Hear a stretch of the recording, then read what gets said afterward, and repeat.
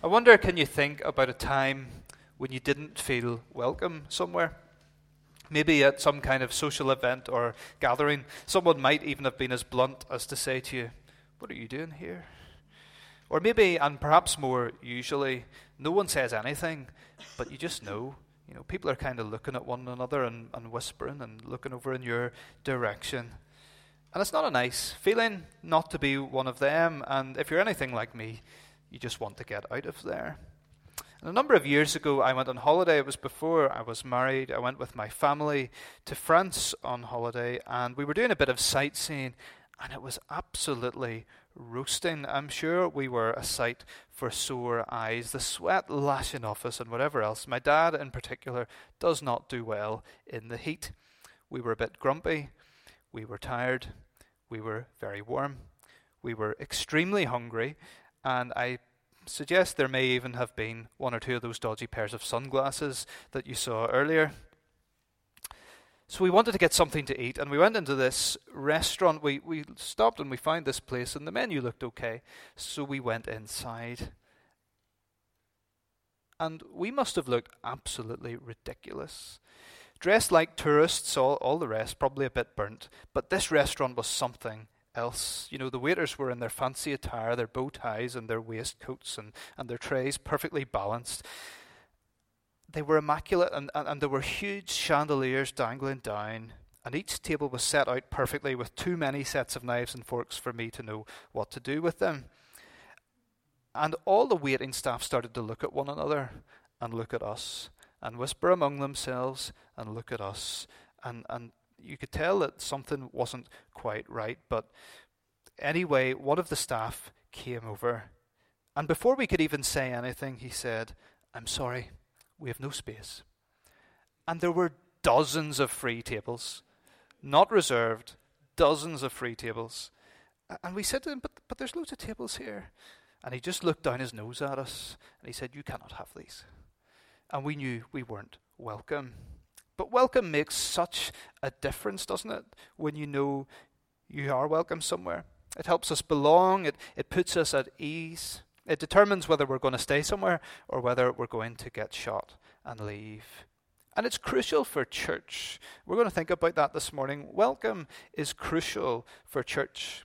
You've probably noticed in that nearly everything that Marty does, or if there's a new event coming up or a post on social media, you'll see the words, "Everyone is welcome at Ravenhill." That's his big thing. And that's definitely my experience coming into Ravenhill, and my family's too. So I'm not preaching this because I think that you're really unwelcoming people. But I think we all need to be challenged by God's words, because it's important in the church that we are a place of welcome. And it's important because Jesus often welcomes people that we don't expect. You see, firstly, Jesus welcomes people that this world rejects. Jesus welcomes people that this world rejects. We read a few moments ago from Luke chapter 5 that Jesus encountered a man with leprosy. We know the word leprosy covers a number of conditions in the Bible. We don't know exactly what the issue was. But if you had leprosy, if you had a skin condition, you were ceremonially unclean. In other words, you couldn't go into the temple. You couldn't join your people to worship. You were excluded. But this effectively led to you being cut off altogether from all society. Certainly, religious people would have nothing to do with you. They didn't want to touch you and become unclean themselves. You've maybe seen some kind of dramatic adaptation of one of these biblical stories, maybe with children, and they're ringing bells and they shout, "Unclean, unclean." And that's not too far from the truth. But this man wasn't just a leper. In verse 12, Luke tells us, while Jesus was in one of the towns, a man came along who was covered with leprosy. Not just a little bit, not just he could get away with putting his hand in his pocket if he had pockets, and nobody would see. He was covered in leprosy. People would have given this man a very wide berth, but not Jesus. Not Jesus. Others thought that if they touched this man, they would become unclean. But Jesus knew that if he touched this man, and it's striking that Luke highlights that he did reach out and physically touch the man. He could have just said the word, but he touched him.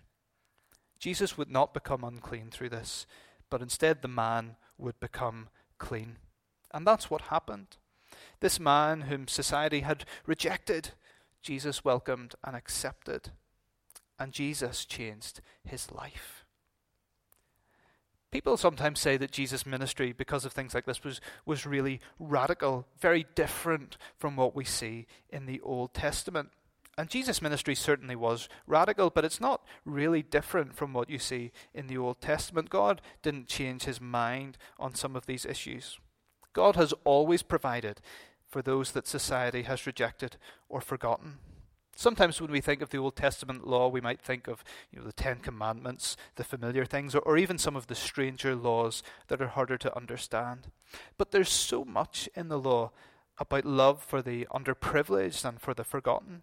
Exodus 22:22 says, "You shall not mistreat any widow or fatherless child." Deuteronomy 27:19 says, "Cursed is anyone who perverts justice due to the foreigner, the fatherless, and the widow." And I could go on, there are dozens of verses. In Isaiah chapter 1, when God condemns his people to exile, he cites the fact that they've overlooked the vulnerable as one of the reasons for sending them to exile in Babylon.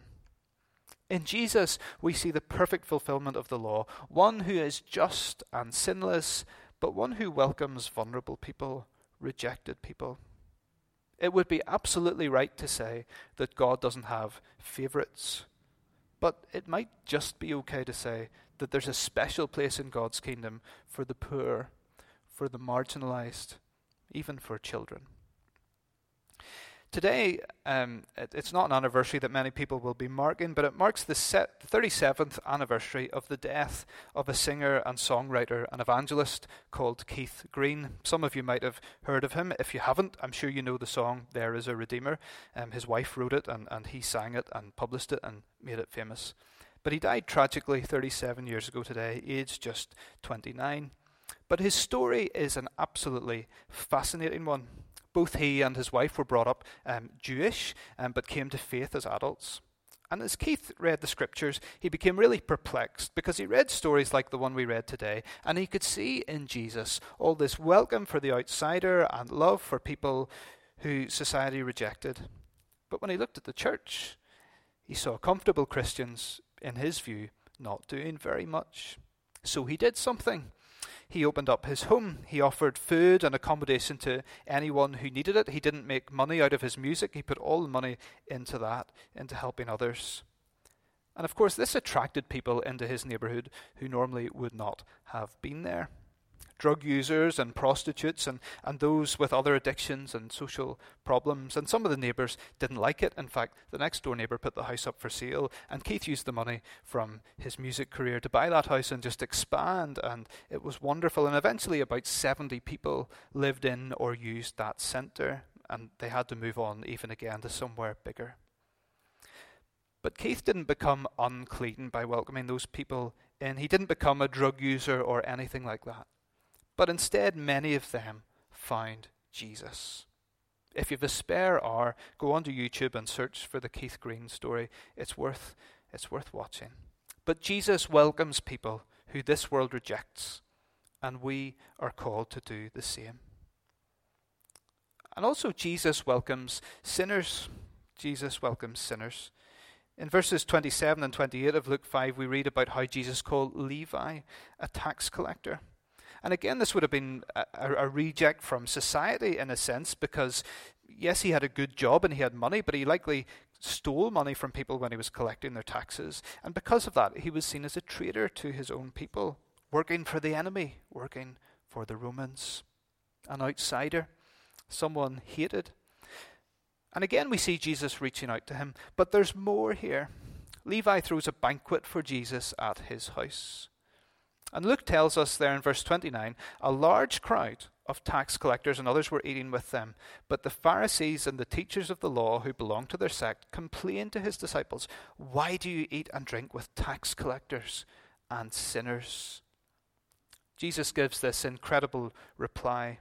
It's not the healthy who need a doctor, but the sick. I've not come to call the righteous, but sinners to repentance. One translation puts it like this. I've not come to call those who think that they're good, but those who know that they're sinners. Jesus had a track record of this in his life. This particular incident is recorded in Matthew and Mark and in Luke, but there are loads of others. Think of the criminal beside Jesus on the cross. Today you'll be with me in paradise. A few weeks ago when we were thinking about true worship, we looked at Jesus' encounter in John chapter 4 with the Samaritan woman, again an outsider, one whom society had rejected, but also a sinner. She'd had several husbands, and the man she was with at that time was not her husband. But Jesus showed her a welcome. What about the woman in John chapter 8 caught in adultery? Jesus isn't soft on her sin. He tells her to go and leave her life of sin. But he also welcomes her. He also says, I do not condemn you. And this is the gospel for us. We are sinners, and Jesus calls us to repentance, to leave our life of sin. But also when we confess our sins, he says, I do not condemn you. That's how it is for us. This is Jesus' pattern. And this is how it is for others too. No one is too far away. No one is beyond the saving power of Jesus. Jesus welcomes sinners, not sin, but Jesus welcomes sinners. And we're called to do that too. I want to tell you a story about a lady who I knew. It's a true story. The lady was called Lillian. And back in the late 1970s when she was a teenager, I wasn't around, she became pregnant. Outside of marriage, in fact, Lillian never married. And she found herself in a very difficult position. She was going to be a single mum. The dad wasn't going to be around. She didn't have other family willing to help her. There was some stuff going on with the family that she never really told me about, but I knew that they weren't supportive. They weren't there. And so she had a wee baby boy called William. And she and William ended up having to move away from where they were. And they moved into a little village not a million miles from here. And however it happened, she bumped into the Presbyterian minister one day of that local village, and she ended up coming along. She tried another couple of churches, but people had kind of kept her on the fringes. But she felt welcomed. Questions weren't asked. They were simply accepted as they were. And don't get me wrong, Lillian would have been under no illusions about the church's position on marriage and all the rest of that. But she was welcomed anyway. And in time she came to faith. William grew up in the church. He went to everything, CE and Boys Brigade and all the rest. And he came to faith too. A couple of years ago now, Lillian passed away. She'd been ill for much of her adult life. She was only 56. But at her funeral, her son, now the Reverend William Hayes, now a Presbyterian minister himself, said that her life had been on the downward spiral. He doesn't know where she would have ended up. But because of the welcome that they received when they went to that church, she's in glory today. Because of the welcome they received, they were able to find Jesus, both of them. And he looks forward to glory someday too. Lillian was a sinner. She would have openly said that. She talked very openly about the problems in her life. But Jesus stepped in. Jesus welcomes sinners, and we, his church, his body here on earth, are the instruments that do that. He saved us sinners, and he'll save other sinners too. And then thirdly, there's a particular way that we welcome people when they become disciples of Jesus. And Marty has asked me to do this as part of the Church Essentials. And the way we welcome people when they become new believers is in baptism. Remember Jesus' words in Matthew 28. Therefore, go and make disciples of all nations, baptizing them in the name of the Father and of the Son and of the Holy Spirit, and teaching them to obey everything I have commanded you. When you go and make disciples, baptize them. That's how to welcome them. That's how to initiate them, if you will, into the church. That's what the early church did. That's what the disciples were doing even when Jesus was alive here on his earthly ministry. John's disciples did it too. So what sort of welcome is baptism? Well, it's a welcome that symbolizes, I suppose, repentance and new life. One of the things about becoming a disciple, about following Jesus, is the need for repentance. Repentance is a kind of a discipline, And if you think about it, those two words, we don't often put them together. Discipline and disciple, they kind of look like one another. And in fact, linguistically, they are related to one another if you look them up. Because to become a disciple of Jesus is to change your discipline. Think about it this way. I'm sure you'll know the Olympic champion Mo Farah, Sir Mo Farah, I should say. He used to run 5,000 and 10,000 metre races. And the way he ran was basically he kept up the pace for the first number of laps. He was usually at the front, or sometimes he was just near the front. But then in the last couple of laps, he would just take off. And nobody could catch up with him. Nobody could keep up when he upped the pace in those last 1,000 metres. But a few years ago, as he got a bit older, he's not an old man, but as he got a bit older, he realised that he just couldn't maintain that kind of running style any longer. His legs just wouldn't do it for him.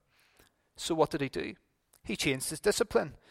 He actually started training for marathons, and even though that's a longer distance, it's just a completely different style of running. It's slower, it's steadier. Usually after 25.5 miles, you don't really feel like a sprint finish. So instead of training and being disciplined to run 5,000 metres, he changed discipline. He changed his discipline in terms of his training. He changed his discipline in terms of what he ate. He changed his discipline in terms of how he ran, what shoes he wore. He was still running, but the discipline had completely changed. And all of us, no matter where we're coming from this morning, have a discipline. We're discipled to something. We're learning from something. Something is teaching us and leading us. If you're not a believer, then I suppose it's the world, it's your own feelings, it's ourselves, it's other people. But when we repent, when we change direction, that's what repentance literally means. When we change our discipline, then things change. We're still following something, but it's changed. We've stopped following the world, and we've started to follow Jesus. And that's what baptism symbolizes. In fact, baptism is even more stark than that. The Apostle Paul in Colossians chapter 2 uses the language that we've been buried with Jesus in baptism and also raised with him in baptism through our faith in the working of God who raised him from the dead. It's about death and life, a change of direction, turning away from death and sin to life. When we baptize people, we welcome them. And we celebrate the new life that they enjoy in being united to Jesus Christ. Now, as Presbyterians, we do believe in the baptism of infants, the children of believers. And I don't have the time really this morning to go into the detail of all of that, but I'd be happy to talk to anyone who has questions about that, because I know it's not something that we always have complete agreement about. But we believe it because in Scripture we see when someone comes to faith, their family is baptized. We believe it because in Peter's sermon in Acts chapter 2 that we looked at a few weeks ago, Peter says in verse 39, "This promise is to you and to your children." We believe that much in the same way that circumcision marked coming into God's people in the Old Covenant, so baptism marks the same in the New Covenant. The child doesn't know anything about it in the same way that the child wouldn't have known anything about circumcision. And that's fine because we don't believe that they're saved by baptism, but we baptize them when the parents profess faith because that child will be brought up in the church. They're part of the family. And we hope and pray that one day they will profess that faith for themselves. We bring up the children in the discipline of church life. We disciple them. Not in the harsh sense of the word discipline, but in the sense of being part of church life, always being taught the ways of Jesus, hearing the word and being part of a loving Christian community. Disciplined in the sense of being constant and consistent, being prayed with and for often, in the hope that they may come to know the love of the Saviour. And maybe when the parents don't feel that they can in good conscience make those vows, we still want to welcome children in, and that's why I don't know what the practice is in this congregation, but within many of our churches we'll give thanksgivings and dedications. I think we need to think carefully about doing that and maybe being more consistent as a church in terms of how we do that. But I think it's great that children are welcomed nonetheless, because Jesus welcomed children and commanded the disciples not to hinder them coming to him. But in welcoming people into church through baptism, whether it's as children or as believing adults, that's not the end of the road. What did Jesus say? It's on the screen. Therefore go and make disciples of all nations, baptizing them in the name of the Father and of the Son and of the Holy Spirit, and teaching them to obey everything I have commanded you. With baptism comes the teaching of Jesus. With welcome comes instruction. You're not really welcoming them if you're not also going to teach them. The sacrament of baptism, the outward sign of the word, always goes with the teaching of the word. John Calvin said that the sacraments have the same office, the same function as the word of God preached, to offer and set forth Christ to us, and in him the treasures of heavenly grace. These have to be taught. I think sometimes when new people come into church, we're maybe a little bit afraid of being a bit too churchy, Don't go too heavy on things. There's a certain extent to which there's probably truth in that. We are familiar, if you're a regular attender, of when to stand and when to sit and when to speak or sing. And some of the words that we use, you maybe learned them when you were little. Sacrifice and atonement and sanctification and holy and grace and whatever other words we might use. But what about people who haven't been to church before?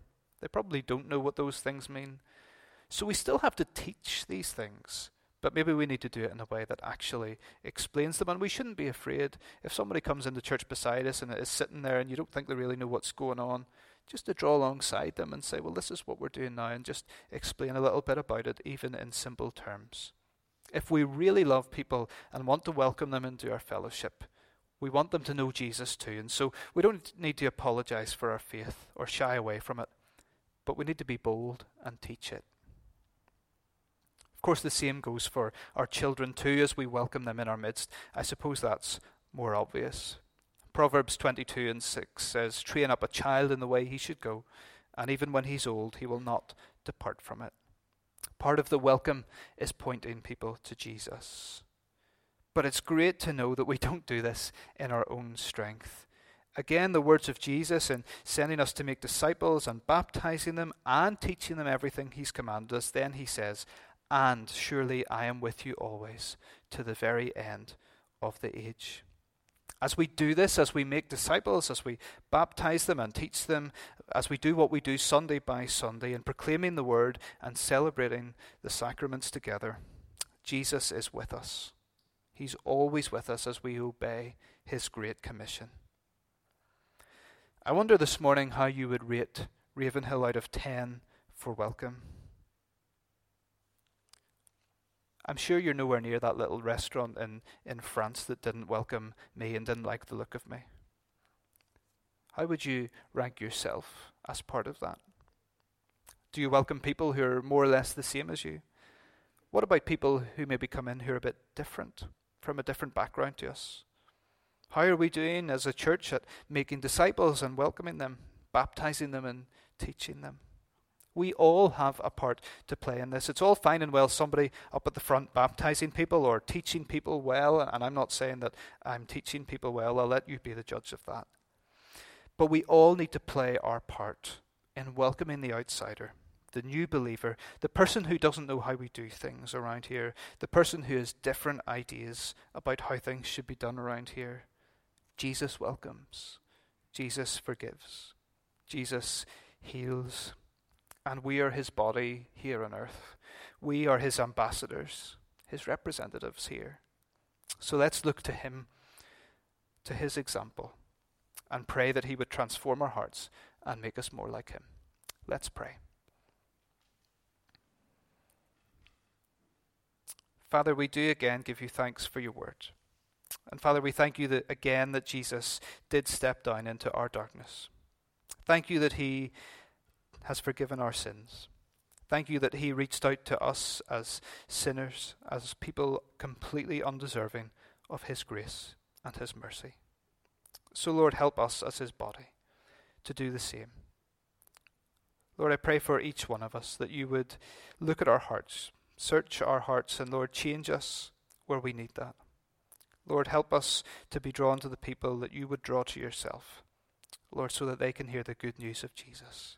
Lord, may no one be excluded, and may this be a place where everyone is truly welcome in the name of Jesus. Amen.